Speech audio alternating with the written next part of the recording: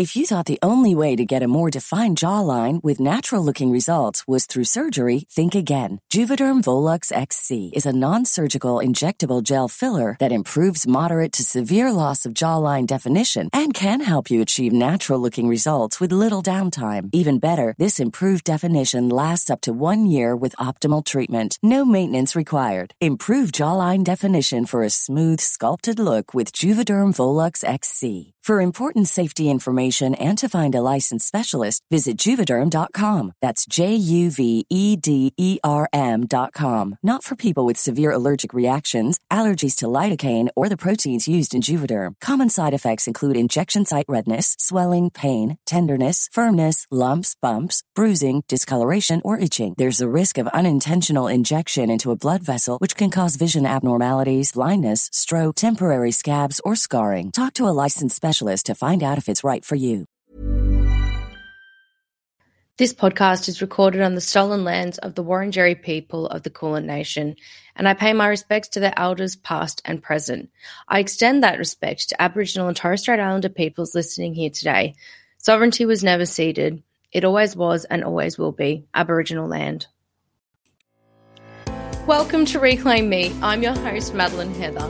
Reclaim Me is a true crime podcast told by those at the centre of those crimes, the victim survivors. The general public often hears stories of victim survivors through the lenses of perpetrators or the media, and we're changing that narrative here. These interviews are raw and honest, so a word of warning is necessary as discussion and topics may be triggering or distressing for some listeners, so please use your discretion. If you need help or support, please see the suggested resources in the show notes of this episode or contact your local crisis service. Hi fam, and welcome to another episode of Reclaim Me. I had the most wonderful weekend where I was able to catch up with a heap of different victim survivors in an online Zoom call, and that was done through the Survivor Support Network. It's so wonderful to be able to catch up with different victim survivors from all over the world at any given time and just be able to chat and connect and share and make new friends. I think it is just so amazing to be able to be a part of a community that you can just implicitly understand and start to widen the circle and feel safer talking with different people about something that you might have gone through, or be in a conversation where people have that shared experience. So I did want to remind people at the top of this episode that if you are a victim survivor, I do welcome you to look in the show notes of this episode and make sure that you go sign up for the Survivor Support Network. This weekend, if you are in Melbourne, Victoria, Australia, we are having 2 in-person events. So we're going out for drinks on Friday and there's a brunch on Sunday. So if you are interested in meeting up, in having a coffee, in creating community and finding your people, then please make sure that you join. It really is fun. And the people on there are truly, truly amazing. Second to that, before we kick off with today's episode, I just wanted to do another reminder to please go on and leave a review on Apple Podcasts, Spotify, or wherever you listen to this podcast. It just helps me share whatever you feel or whatever you get out of this platform as regular listeners or first-time listeners, what your thoughts are, and that helps to reach other people and it helps to widen the audience of victim survivors that this platform can reach. But without further ado, I do want to introduce today's guest, Callie Favreau. Callie is coming to us from Canada. She is a victim survivor of a violent sexual assault. It is very angry-making. We do talk through a lot of that, but for now, I'll let Callie kind of introduce herself as well. Hello and welcome to Reclaim Me. Today I am joined by Callie, who's coming to us all of the way from Canada. Welcome, Callie. Thank you for having me. Whereabouts in Canada are you? I'm on Vancouver Island. I'm in the capital of British Columbia, Victoria. We're a little island just off the furthest west of Canada that you can possibly go. We're kind of closer to Seattle than we are Vancouver. We're just a bunch of hippies out here. That's the best way to put it. We have very specific taste in our weed and in our coffee and our choice of footwear, which is usually like Birkenstocks. It's a really nice place. It sounds like Melbourne, which is in Victoria here. So, we're basically at the same place. Basically twins, yes. Yeah. So the last time that we spoke, it was not too long ago. It was a couple of weeks ago. And you were in a snowstorm, was it? Like the snow was ridiculous. You couldn't leave the house and it was 33 degrees here. So it was a bit of a degrees Celsius, we will say, which is nice and toasty warm. So yeah, what's it like there at the moment? Yeah, you just had to take a stab at that, huh? It's nice. It's not too bad. It's about 10, but we're in our rainy season right now. So specifically where we are here, we're in a rainforest climate.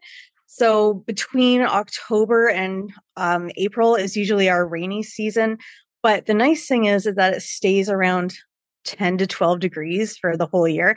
Basically, if it hits about 3 degrees, nobody goes outside. You're like, nope, it's too cold. Forget it. We're not going anywhere today.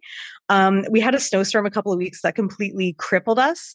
We were expecting to get something like 10 to 15 centimeters at most, and we got almost 3 feet in some places. So completely took us off guard. I was snowed in for 4 days, I think. I have an SUV and I couldn't get my SUV out. The snow plow that actually came by to plow the parking lot in my apartment building got stuck while he was shoveling, and a bunch of the residents had to go and dig him out. And it was quite comical watching it from my nice and toasty warm balcony, I'll tell you that. Oh my gosh. It just sounds so cool because I think, yeah, I've only seen snow twice in my life and like never had to deal with the inconvenience of it. So for me, snow's like a very novelty thing. And then for you, it's just like, no, I've just, no. Yeah, no, and it's kind of like, it's a novelty thing for some of us as well. But like for most of us, we're just, no, we're not doing this today. We're going to stay inside. We're going to watch movies. And then there's the other crazy people that, will hop in their cars and they'll drive up to Mount Washington, or they'll go to Comox or somewhere in that area and go skiing. Our tobogganing hills are maybe 20 feet. Like it's nothing to write home about. But we still have fun out here. It's a lot of fun watching the drivers out here try to maneuver their way through snow because they can't.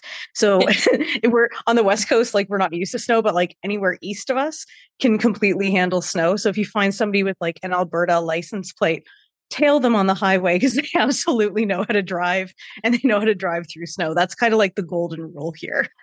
Yeah, and that's honestly one of the only reasons that I don't go up to the snow on my own or with some of my friends, because none of us know what we're doing.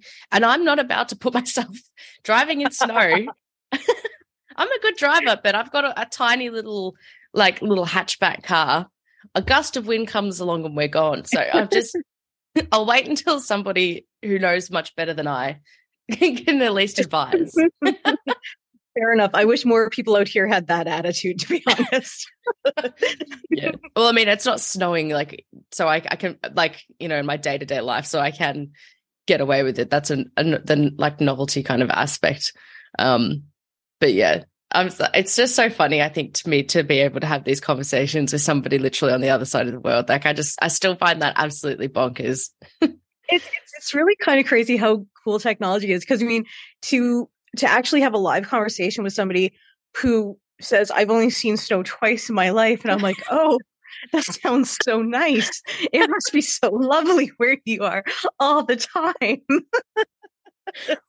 It definitely isn't. I mean, Melbourne is definitely known for its 4 seasons in one day type of thing. And the other day was actually bananas. It just did that. And I've got 2 people living with me that are traveling here from Ireland. And we were, we're just sitting, it was 37 degrees. It was so hot. It was like so hot that like I woke up really early in the morning to take my dog for a walk, and it was too hot then. It was like he's going to burn his poor little paws on the ground, so it's not worth it. And then all of a sudden, within 10 minutes, the dark clouds come over. It dropped by 10 degrees and it started like raining and hailing. It was absolutely crazy. And then it just rained for the rest of the night and it dropped down to be quite cool. And it was a very bizarre, but it's just like they were shocked and I was just sitting there going like, this is just so Melbourne, and giggled and walked away. It's so typical. Amazing.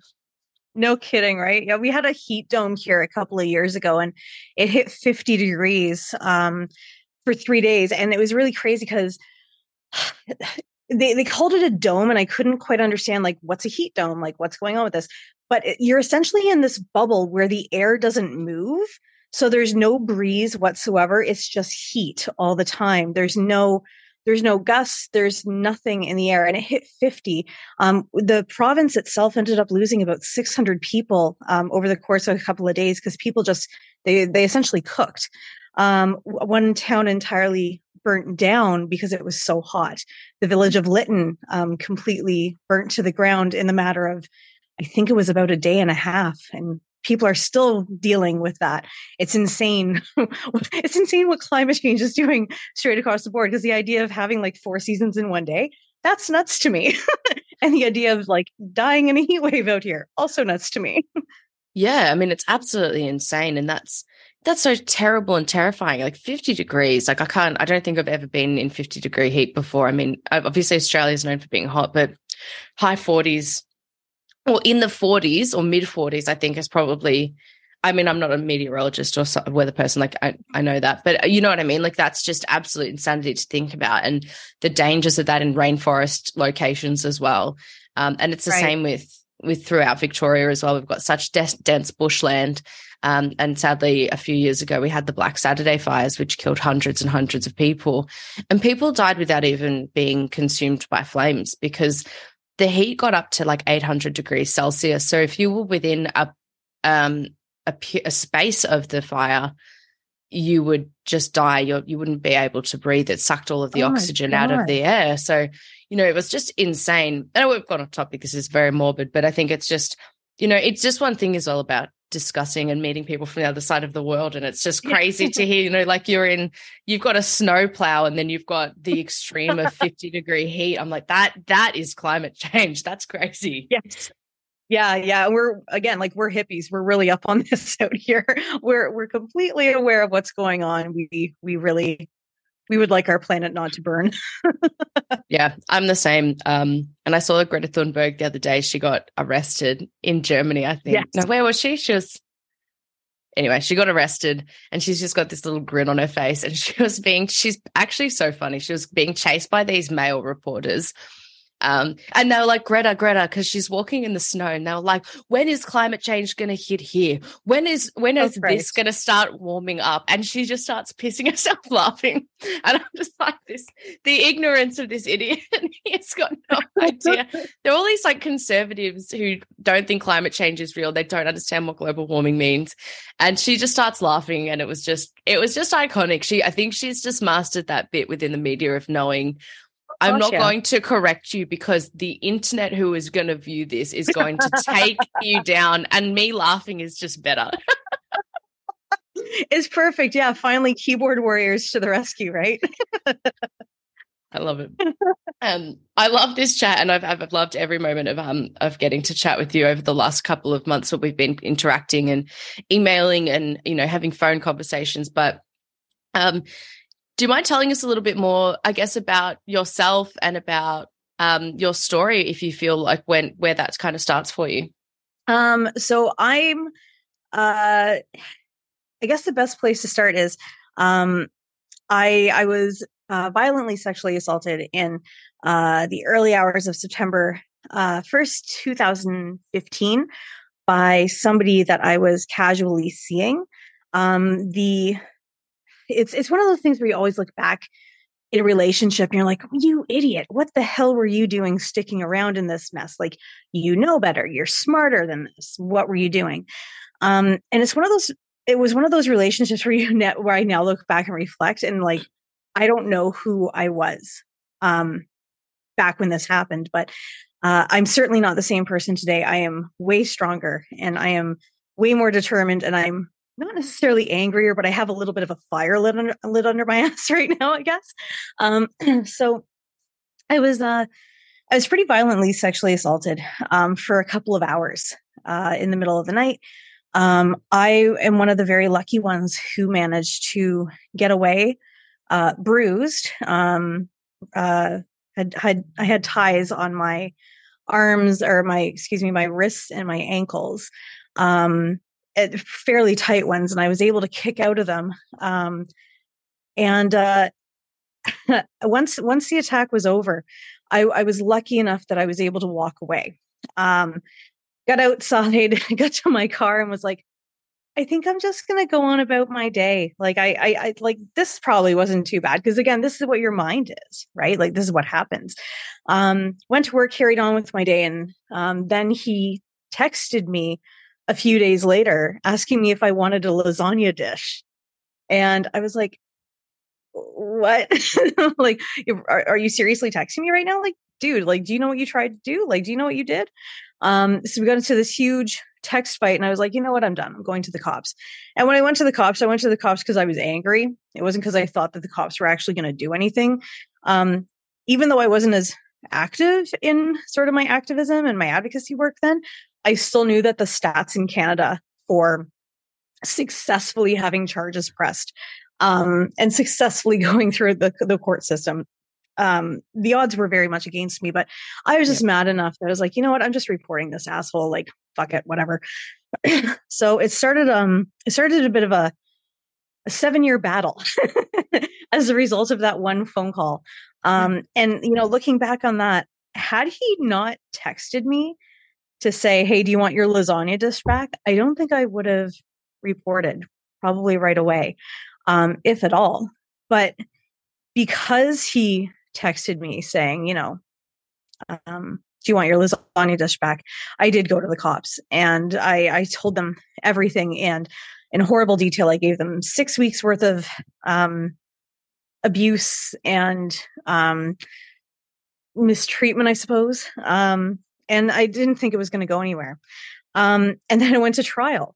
And then I spent 6 hours on the stand testifying. I had my character picked apart at. I had my dignity questioned, my ethics questioned. I had everything about me questioned. And I'm like, I'm not the asshole here. Like, I'm not the one on trial. What?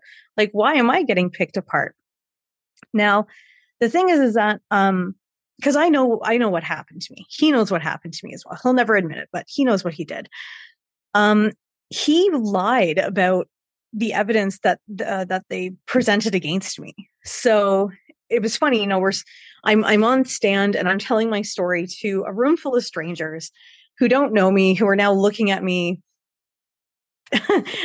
like telling people about the worst night of my life, trying to hold it together as best I can. And this guy is sitting not too far from me. I'd say probably 10 feet away from me.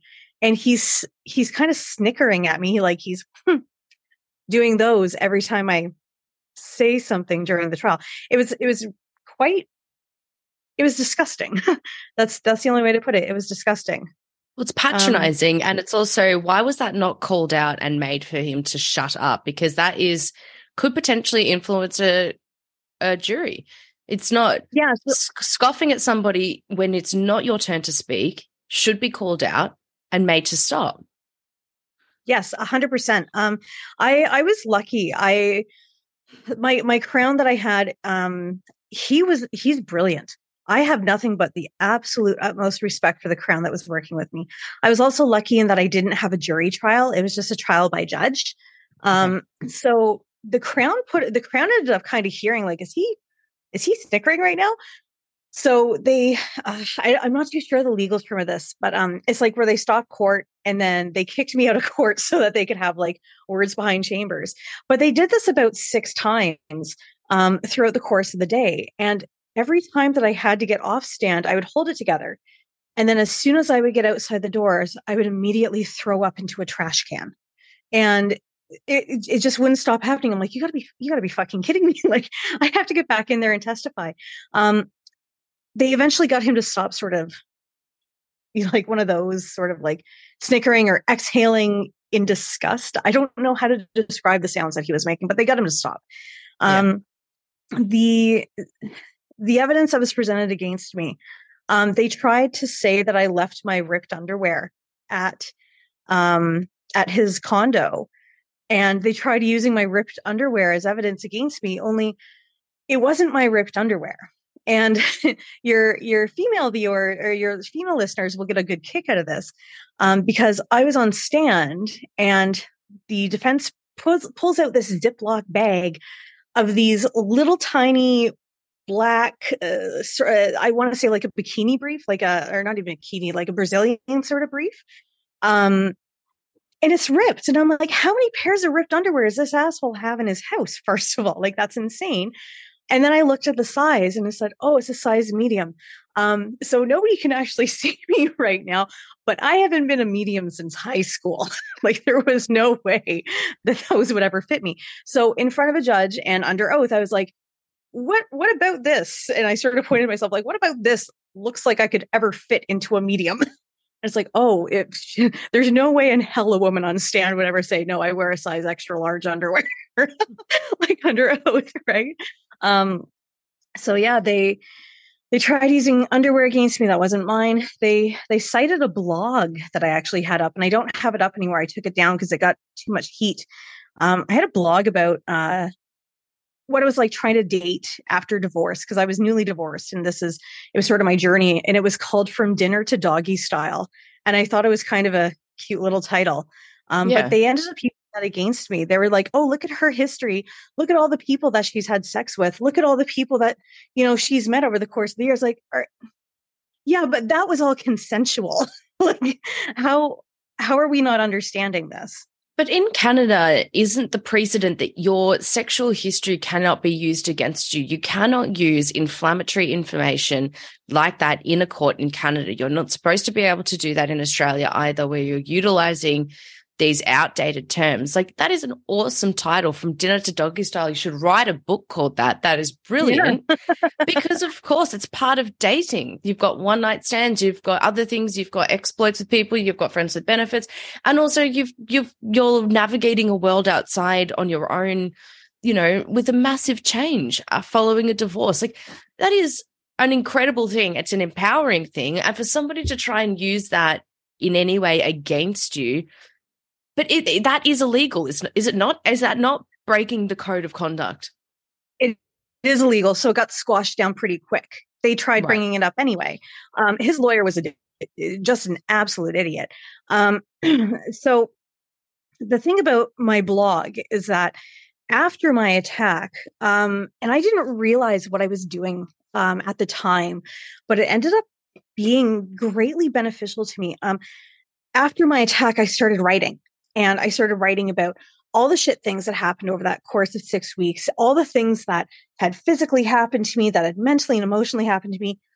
And I wrote, and I submitted that entry as my victim impact statement. And that's why my blog was able to be brought up in court, because technically I had already introduced the evidence, I guess. Yeah. But like I was saying, this lawyer wasn't very bright. So, he tried saying, you plagiarized your victim impact statement. And I'm like, excuse me? He's like, yeah, you plagiarized it. He's like, you got it from a blog called From Dinner to Doggy Style. I was like, oh, are you serious? I'm like, and who's the author on that? And so they looked at the author, and the author's name was Fabs 1183. So my last name is Favreau, and I was born in November of 83. So when I told him that, he's like, oh, this is your blog then. Like, you didn't plagiarize anything. And they dropped it. The guy essentially at that point had no evidence against me that I was a shitty person, that I was a liar, that I was making everything up. It was incredible. I just don't understand. Like, what an idiot. Like, do you not, like, if you're going to bring a claim of plagiarism, which is a very, very serious charge, like, if you're going to bring up plagiarism, at least do the due diligence of making sure that it is. He just like Googled it, like wrote something in, goes, oh my God, it's plagiarized, as if it wasn't clear from the author's username that it was you. Like, at least check. Right? I'm really hoping that it was like an unpaid intern that was just like, you know what? I'm screwing this guy over because I'm not getting paid right now. I'm going to make him look like a tit. Some badass woman has just been like, I'm going to do this because he's a dickhead. Yeah. Right? Oh my gosh. So anyway, so this all happens in like a day, right? So it was a very it was a really shitty long day. But I got off the stand. I was like, okay, I think that went really well. Fast forward to the verdict. So there was 2 charges of sexual assault against him. He was found not guilty on 1 charge. Now, it took me a long time to get this through my head. Not guilty does not mean innocent at all. It just means that for whatever reason, I wasn't able to prove 99% beyond a reasonable doubt that specific attack happened to me. So I try not to talk about that attack because I don't really see the point in talking about that, because I got him on the bigger attack that he did. So he was found guilty on the second charge, the attack that lasted 2 hours. Huge relief. When I left the courtroom, the Crown pulled me into, I don't know what it's like in Australia, but outside of courtrooms, we have these tiny little closets where like the Crown will like speak to a witness or whatever, right? Like just so it's not out of the hallway. So he pulled me into this little closet and he's like, I couldn't tell you this before the trial, but I want you to know that you're not the first one to report this guy. You're just the first one to make it this far. And I mean, so full body chills. Right. So when he told me that, I immediately, I kind of went limp. I was like, oh my God. And I started bawling. I was like, that poor woman. And I found out eventually that it was the same attack style that was done on me. So this guy absolutely had a method of choice. Do you know what I mean? Yeah. So that one really stuck with me, and that one sucked. Fast forward to December 2016, he gets sentenced, conditional sentence of 18 months house arrest, 2 years probation, 10 years on the sex offender registry, can't come near me, can't do anything else. However, there's no firearms restrictions on him, which is kind of weird. Never was there a gun issue in this relationship at all, but really, you're not restricting a violent person against owning guns. It's baffling. So he got house arrest, and the conditions of his house arrest was it was broken into 3 6-month chunks. And for one of the 6-month chunks, he was supposed to be inside from I think it was like 8 p.m. till 6 a.m. And it's like, well, so is everyone else. What does this mean? And then the next chunk of time was, okay, he has to be in from like 9 p.m. until 7 a.m. And then the next time it was like, okay, you only have to be in the house between 10 p.m. and 6 a.m. And it was just these weird little like extra privileges that he ended up getting. And I was like, he's got to be home during times where he only has to sleep. Like, how is this fair? Like, he still gets to go on with his life. He still gets to go on about his day. And I have to deal with this shit. Like, are you kidding me? This sucks. I found out that part of the reason that house arrest was the sentence of choice, I guess, is because in Canada, we have a really shitty jail system here where basically if you're a really good person and you serve like 2/3 of your jail sentence and you don't get into trouble, you're out. Like, you don't have to go back to jail. Which it's super shitty in my opinion. So the idea behind the house arrest was to make sure that he did a full 18 months. But again, he was doing a full 18 months when he was sleeping. So did he get a custodial sentence at all? Did he go to jail? No. So he was just given, you're completely fine to act as you will. You can go to the shops, you can go on dates, you can do anything that you want between the hours that a normal person would be out in the day. Go to work, you can earn an income, you can abuse other women, and then you can come home and sleep easy at night. Also, just on that, how are they tracking his whereabouts during the house arrest period? Is this just a rule that if he gets caught, or is he being tracked with his phone, or... No, he there wasn't like an ankle bracelet or anything like that on him. It was just occasionally an officer will show up to your door, and if you don't answer, we'll put a warrant out for your arrest. Okay, fine. So what I heard was that's just babysitting. It's not right. I know. I'm sorry. It's I'm not laughing at. Somebody sat down, a heap of lawmakers sat down in a boardroom probably mostly men. White, and they yeah. were like, you know what would be a really great idea if we just didn't hold people to account? Because what's his excuse going to be if somebody came and he wasn't at home? I was sleeping.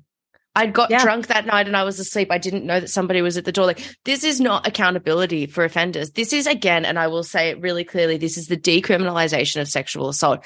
This person has been found guilty of a prolonged and very violent attack, and he was given house arrest, which isn't house arrest. He was given a time frame that he has to be home. He's given a curfew. That is not house arrest, and that is absolutely not an acceptable thing. The amount of people that are coming on and speaking to me, or that I speak to outside of this channel, who have even gained convictions out of sexual assault, have not had custodial sentences out of them. They have had offenders who have had absolutely no repercussions for being found guilty. And when people ask, why don't victims come forward more? It's because at the end of the day, yes, he is on a sex offenders registry. Yes, if somebody else comes forward and gets to that point, then maybe he'll be held to account. But like you just said, there's been somebody who hadn't got that far, like with the same modus operandi that he was operating under. Like, it is just, I'm sorry, I just get so worked up because it is always put back on the victims as a victim's problem and as a victim's fault. And it's just like, this system is so fucked.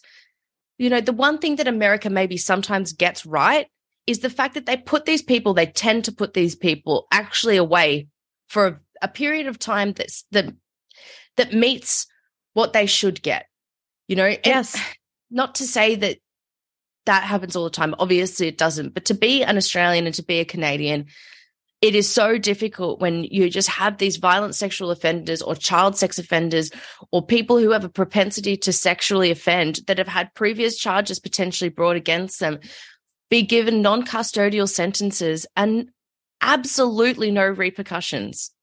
Yeah. It was frustrating as well. I mean, one of the things that I heard was that he moved to a place called Shawnigan Lake. And so Shawnigan Lake is about it's about a 25-minute drive from where I am, but it's also considered lake country.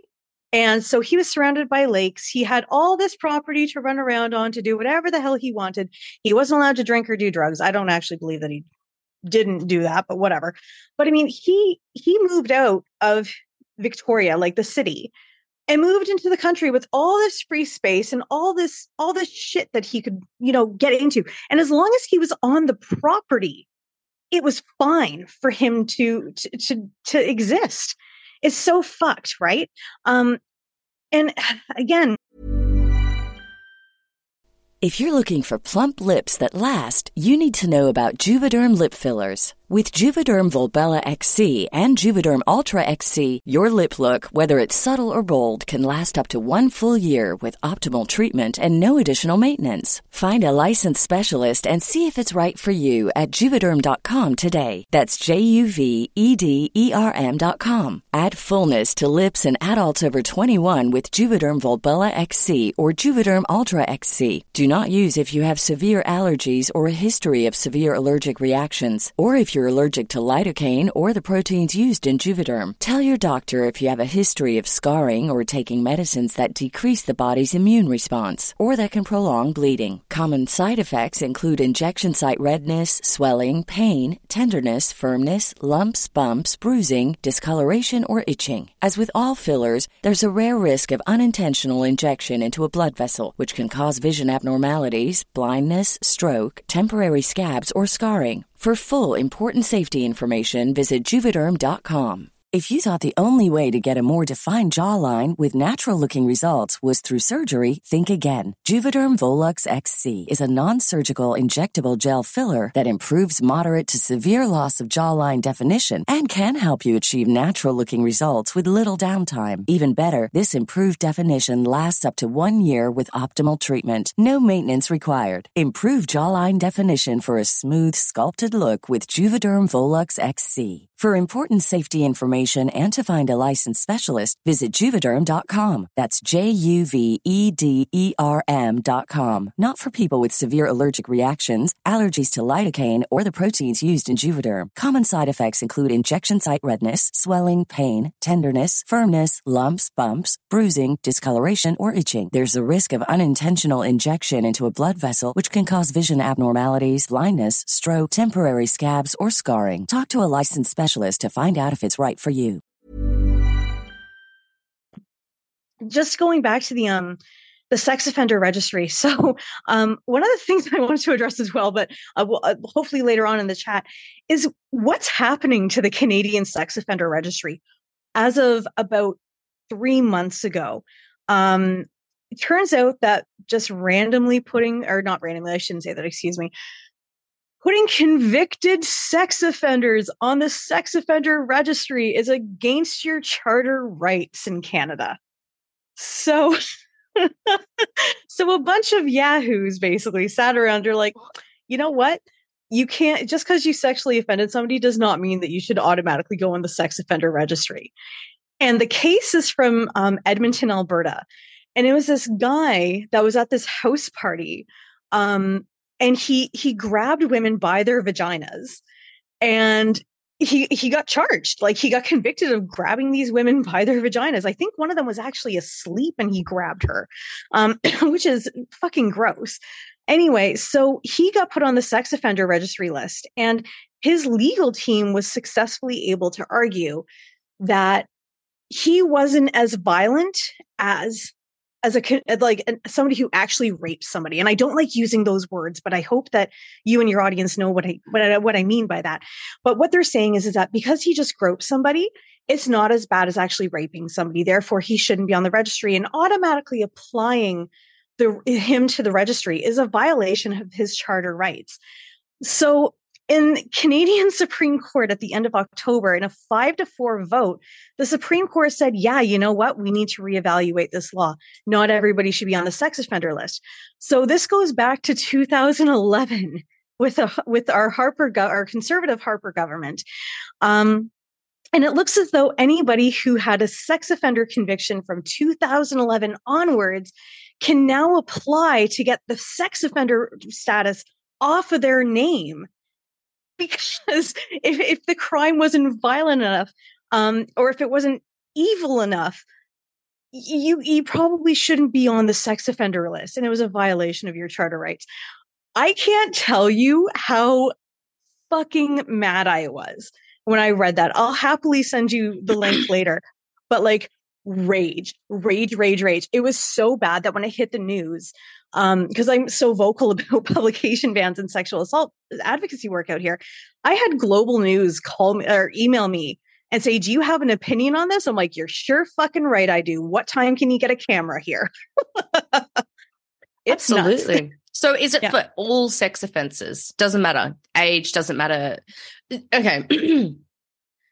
First of all, they said his wasn't as violent as. There is an understanding there that any type of sexual act, any type of groping, any type of anything along those lines is a violent act in and of itself. You should not be putting your hands on anybody else without their consent and permission expressly. Mm-hmm. Second of all, who the fuck decides what kind of level of violence that is? You've got people who have a propensity for sexual violence and they've been found guilty of it. They have a propensity to not care. Like this person that you're talking about specifically has done it multiple times. Okay. And the importance of having somebody like that on a registry is that if they do offend again in what somebody else seems to be a lower level, then they can be actively managed in a better way. They can be held to account. It is absolutely ridiculous. I do understand the logic of sometimes needing to remove somebody from sex offenders registries. For example, in Australia, there were kids that were going on the sex offenders registry who were sharing pictures of themselves with their boyfriend and girlfriend, but they were both under the age of consent. So if you were to take a photo of yourself as a 14-year-old and then send it to another 14-year-old, you've technically just distributed child abuse material because it's distribution of naked children.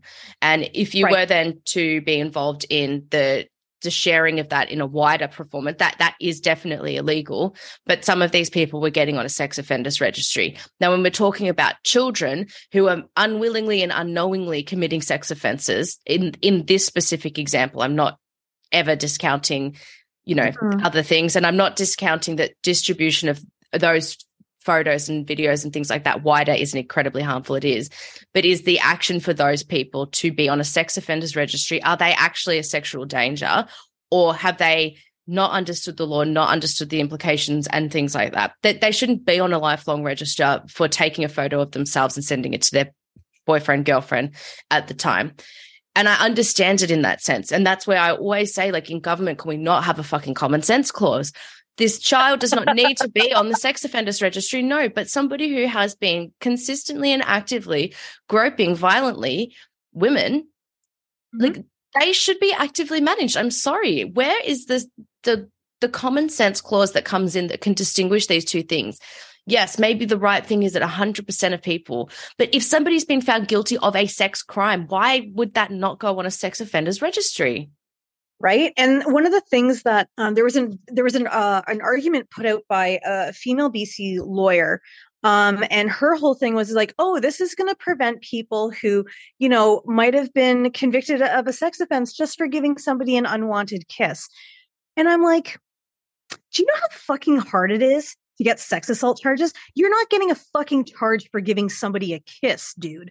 Like, nobody is getting charged for giving somebody an unwanted kiss. Not one fucking person. So I asked her on Twitter, I'm like, can you cite one case in Canada where someone has gone to jail for an unwanted hug, or somebody has gone to jail for an unwanted kiss? Radio fucking silence.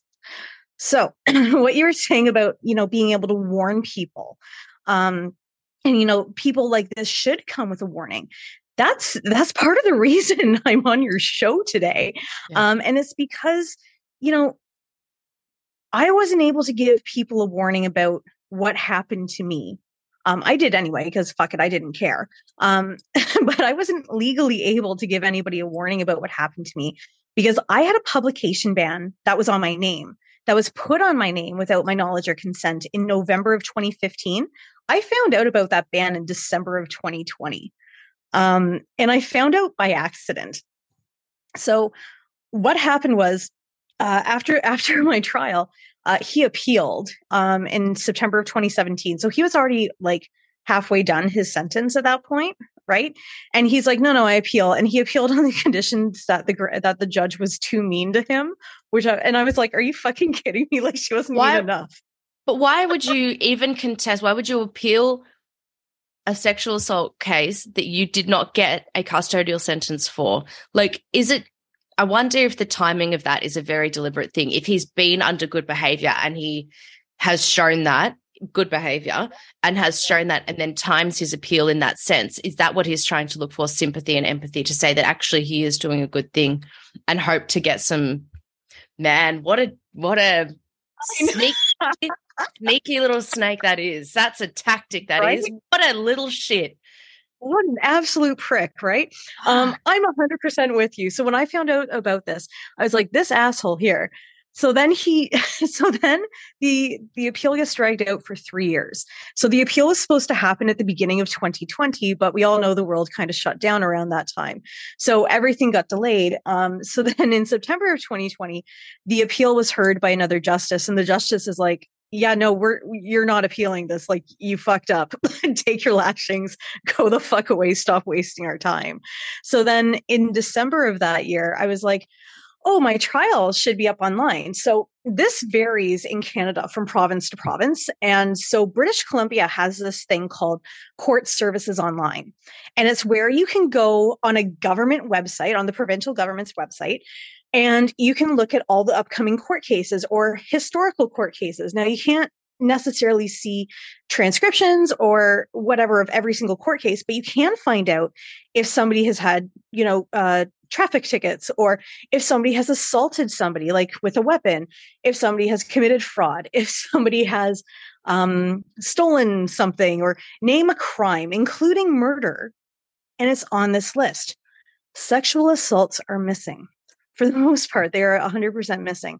Now, women across British Columbia, and I'm using women generally here, and I understand that men use it too, but just for the sake of argument, I just want to say women during this. Women use the CSO as a tool to check on somebody that they're hanging out with, you know, to make sure that they're not a shitty person, that they're not going to steal your credit card, they're not going to put a fist through your drywall, right? But sexual assaults aren't on there. And so I was looking for my case. I'm like, my case isn't on there. I'm like, he's a convicted sex offender and he's lost his appeal. Like, this should be on here. This should 100% be on the site. So I went to the courts and I was like, do you know when his name is going to be public? Because like in the back of my mind, I'm like, women need to be warned because the sex offender registry in Canada is not made public. So the CSO is basically all that we have right now to make sure that, excuse me, sorry, to make sure that the person that we're about to go on a date on isn't a violent predator. And I will say as well that we're the same with the registry in Australia. It's not a public forum. It's not a public thing either. I think our systems are quite similar, obviously being Commonwealth countries. But I think it is just, what's the point? Yeah. What on earth is the point of having a registry? But continue. I'm sorry. It's just like, no, you're totally right. Like, what's the point of having a registry if we can't fucking access it? This is how people get hurt. So I figured out that there was this ban on my name, and I'm like, oh well, I never asked for the ban. It should be easy enough to get off. Nope. 7 months of back and forth figuring out paperwork. There's no information online, by the way, how to get this stupid fucking ban off your name. I will be changing that over the next year.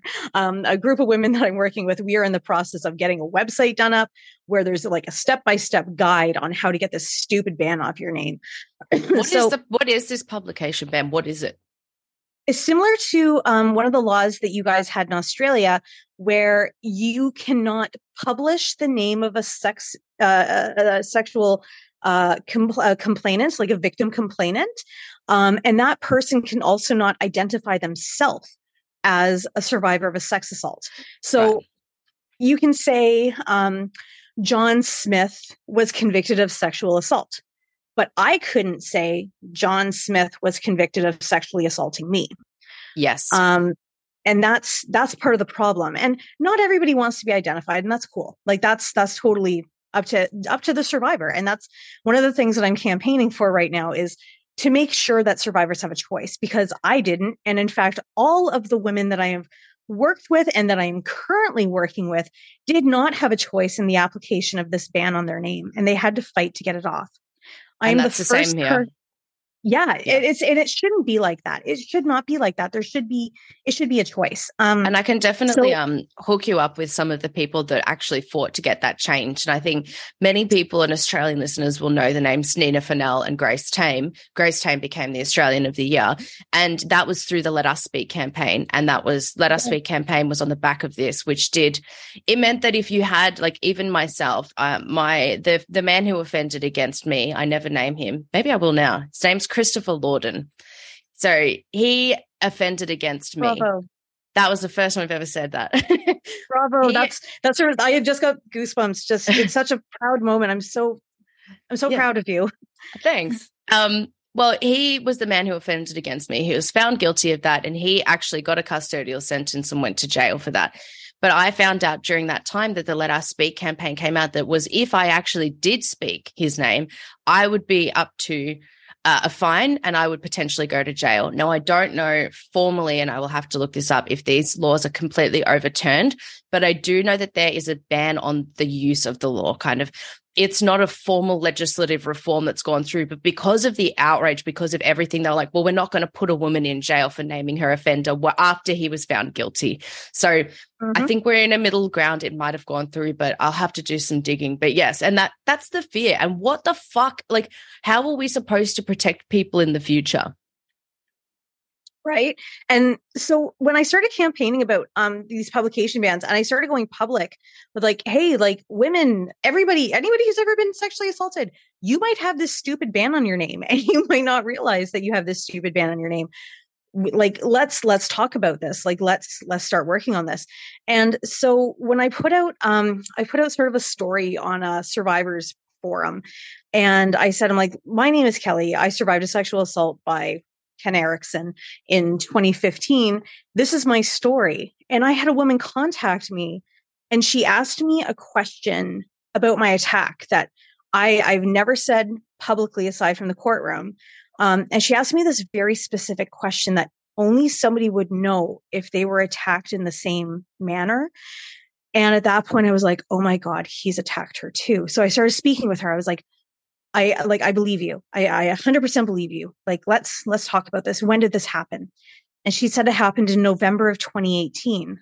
And I was like, well, he was a convicted sex offender then. Like he had been convicted. Like he had just gotten off of his sentence in June of 2018. What's happened here? And so she went to the police and reported. Charges went nowhere.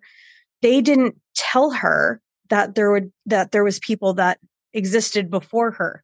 That there was people like me and the woman before me who had a complaint against the same guy. It was heartbreaking. Like, if this ban had not been on my name, Ken's name would have been on the CSO from day one. And he would have been known as somebody with a sexual assault charge against him and then a sexual assault conviction. Now, this woman that contacted me said that she did go on the CSO because, like I was saying, like, we use it as a tool out here, and we've used it as a tool out here for years to make sure that we're safe. She didn't see his name, so she thought that he was a safe guy. And with this ban on my name, it resulted in at least one other person getting hurt violently the same way that I was. Yeah. It's infuriating. It's infuriating. So I got pissed. I got the ban off my name in June of 2021. I became the first person in British Columbia's history to get the ban off their name by self-representing, which was pretty fucking badass. I don't have any law background, but I went in front of a BC Supreme Court justice and I pleaded my case, and he agreed with me. And he's like, yeah, you don't need the ban on your name anymore. Go speak your name. People can print your name. People can tell your story. Go do your thing. And I did. And I've been very public about publication bans since then. So it turns out that there was other women that were also working across Canada, trying to get awareness raised about publication bans as well. And we didn't know each other. We just kept finding each other on Twitter. It's like, hey, you're doing publication ban stuff. Like, there's another one of us. Holy crap. And now I think there's like 12 of us in a WhatsApp chat. And there's a group of us that are like, that have gone to Ottawa, like our Canada's capital. And we've spoken in front of the Justice Committee. They were doing a report on the obligations to crime, to the victims of crime. And our recommendations ended up making it into the final report in just a couple of months ago, in December. And the recommendations were that victim complainants need to be given the option of this ban, and they need to know how to get this ban off their name. And then they took it a step further. And this was one of the recommendations that the Justice Committee came up with on their own. It wasn't one of ours. But they said, we want to make sure that there's a trauma-informed approach that Crown prosecutors are taking when it comes to dealing with each individual case, because every single case, every single survivor that they get in front of them is going to be different from the last. It was refreshing to see, and it was, oh God, it was such a fucking relief, because like, you're screaming about something for so many years, and like, you know, it's just a small group of women, and we're trying to take on the Supreme Court. We're trying to take on senators. We are very fortunate. There's a beautiful MP here in Victoria. Her name is Laurel Collins, and she is just absolutely fantastic. She is, she's sponsored the petition with the federal government that we've launched to call for changes, to apply pressure. She's going to be introducing legislation this session, which should be kicking off, I think, next Monday. I can't remember what the Ottawa session schedule is. Our letters have been going out to senators. We've been in contact with Ending Violence Canada, West Coast Leaf. It's a legal service for women. We have a lot of support on our side, and our online petition has just under 1,900 signatures. We are expecting a relatively massive boost on that over the next couple of weeks. We have Ending Violence Canada is doing a feature on us and sending stuff out in their newsletters about us. And Canadian True Crime is going to be doing an episode on publication bans as well, from what I've heard. I think it's March 1st. But we're hoping that with national attention, we can do what Australia has done and try to give Canadian survivors a voice and give us a choice. and if we want to say our name, because it's really fucking frustrating when you can't. And it's really fucking frustrating when you want to be able to warn other people in the city that you live in. And Victoria is very, very small. Everyone here is connected to each other by maybe a degree of separation at absolute most. It is critical that we are able to speak freely, if we choose, about the people who hurt us, because we live in a small city. There's like 400,000 of us here. It's not very much. We need to do something. Yeah. And I think the other thing is as well, like, you can see the advocacy that you are doing, the advocacy that other victim survivors are doing. And it's frustrating to have to advocate this much for the rights of a victim. And the other thing I just want to go back to quickly on is the fact that there was another woman who came forward who went to the police, because you referred to your own kind of thing as a complaint. You were the case where he was charged and convicted of a sex offense, right? So it's not just a complaint. It's actually being charged with this crime. So we're talking about somebody who's on a sex offenders registry, who has a conviction against him and who has served, albeit a shit one, a sentence for that crime. And his appeal was revoked. Like that, this is the situation we're in. Some other victim comes forward and makes a complaint against him. How does that not bear the burden of proof? Like, how does that not warrant something going forward further than that? Now, we don't know all of the situation, obviously, but you would think logic would dictate that one would go, okay, maybe he hasn't learned his fucking lesson. Maybe being on house arrest wasn't enough to teach him, because we didn't give him any education. We didn't help in any way. He actually didn't really get any consequences from the crimes that he committed. Maybe he has actually gone and done it again. And the fact that they can then look in and say somebody else has also said it. This is 3 people coming forward. We know that 14% of people who have been sexually assaulted come forward, if ever. So we're talking about potentially 3 women here being the 14%. What other levels of offending is he doing? What is he learning from his offenses now? Well, what he's learning is that if he leaves somebody alive, that they're going to speak out potentially, which is potentially putting women in further danger. So it just frustrates me, because the protection of women shouldn't just be on women reporting, women allocating, like, you know, obviously the publication ban needs to go through, but where is the authorities' accountability to be responsible for women's safety?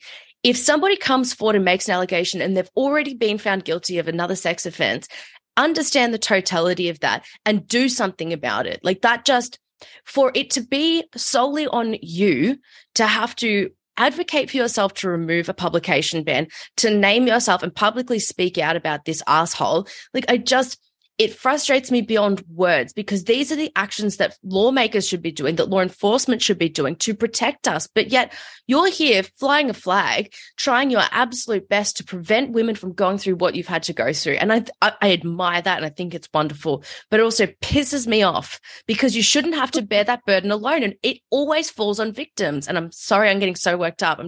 No, I share your passion. Pisses me off. You're right. Yeah, I hear you. It's ridiculous. I mean, especially with the women that came forward. Again, like I've never, and I won't, because I can't say the words. I can't bring myself to say the words again. But there is no fucking way that this woman could have possibly have known to ask me what she asked me, unless she was in the courtroom. And there was nobody in the courtroom because there was a publication ban on my name, so nobody was allowed in court. Like, that's the baffling part, is that her statement to police would have, I don't want to say mirrored, because it probably wasn't exact, you know what I mean? But it was close enough. Like, that's insane to me. But I mean, she also couldn't prove it, despite despite us never speaking, despite her not knowing details about my case, despite nothing else, she couldn't just say like, this happened and here's how it happened, because we still have this backwards ass view of what the perfect rape victim looks like in our minds. The perfect rape victim is, a church going woman who, is walking home alone from Sunday school and is jumped in a bush and is beaten to a pulp and just cries and just looks like a broken fawn. That's not what all of us look like. Some of us go to work immediately after. Some of us go cry in the shower. Some of us do a pile of cocaine instead, right? Like we all deal with our trauma differently, but it pisses me off because whatever this officer or whatever this police department thought that a perfect victim would look like was not the woman that reported after me. And it's so frustrating. But what's that got to do with the price of fish? Do you know what I mean? Like, what does that have to do with anything? They know that the publication ban was there, okay? And what does every armchair detective, you don't even have to be one, have you seen CSI? You're going to know the term signature, pattern of behavior, MO. We're talking about a key concept that is a development. Like, obviously, each crime will not mirror exactly each crime, but there is a pattern of behavior that is consistent in this. There is a signature that is consistent in this. The police know that that wasn't publication. They know that that wasn't public knowledge. They know that it was a closed court. They know that she doesn't know you.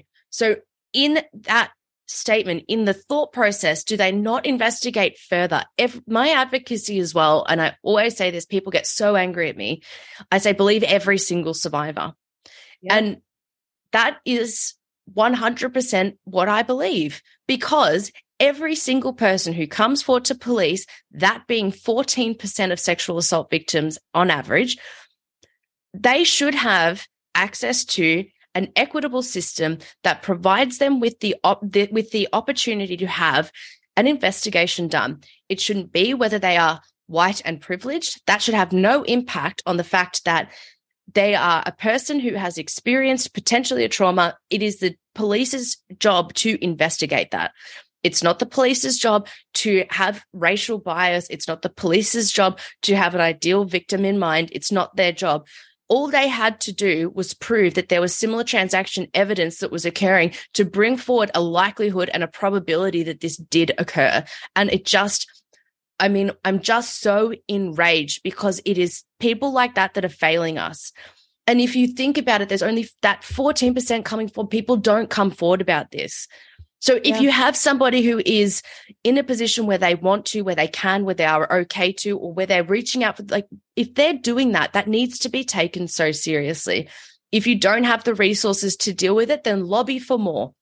It's not to just dismiss people. It makes absolutely no sense to me. It's absolutely ridiculous because this is one of the only cases where you actually can prove that there is a signature of behavior happening. There is a pattern here. Yeah. And it's frustrating too, right? Because the presumption of innocence is always on the accused, right? But I would love to see, but what about the presumption of innocence that, the person coming forward isn't lying?